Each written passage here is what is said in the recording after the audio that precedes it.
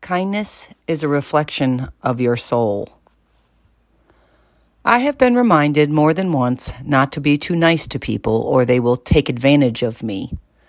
They will hurt me. I always listen to their warnings, but I know I want my behavior to reflect the person I am, not the person that is afraid to get hurt. Caring for others and living my values is not an act. It is who I am. If the world is cruel back, I won't let it change who I am. Because despite the harshness, I want to be a reflection of goodness and love. Be kind anyway.